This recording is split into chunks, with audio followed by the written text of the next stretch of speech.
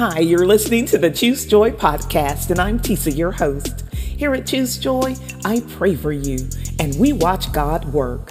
Today, we are praying for a breakthrough after we fail. I pray that you take comfort in knowing that God has a plan for you. Every trial also has the potential to teach you even more than your successes. His word declares that trials produce patience and tribulations produce perseverance. My friend, I pray that you keep your faith in the Lord, because God is the source of your breakthrough, and your breakthrough is available when you praise. So open your mouth and agree with me that God has a purpose for your life and it shall be fulfilled. You may fall, but you will get back up, because the Lord upholds all who fall and raises up all who are bowed down. I pray that the Holy Spirit will comfort you, because your story does not end here. And with the help of God, you will move forward and live to tell your story to someone else who will be encouraged. Tribulations produce perseverance. Perseverance produces character, and character produces hope, and our hope is in God. And now, Lord God, we know your will is perfect and your promises are true. We need your help, Lord, not just to pick up the pieces when we fail, but to put them back together in your perfect plan. We declare with our whole hearts that we will see your will for our lives done.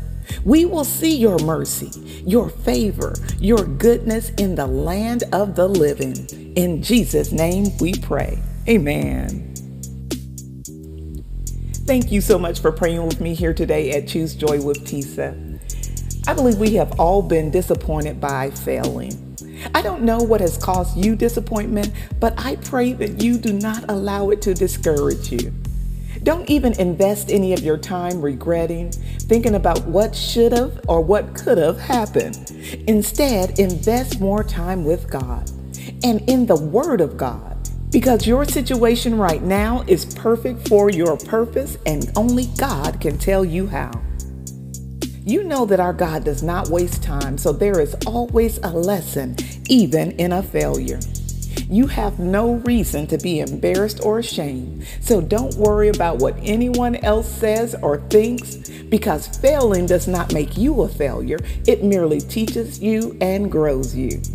If you look back over your life, you will recall that you have overcome before, and my friend, you will overcome again.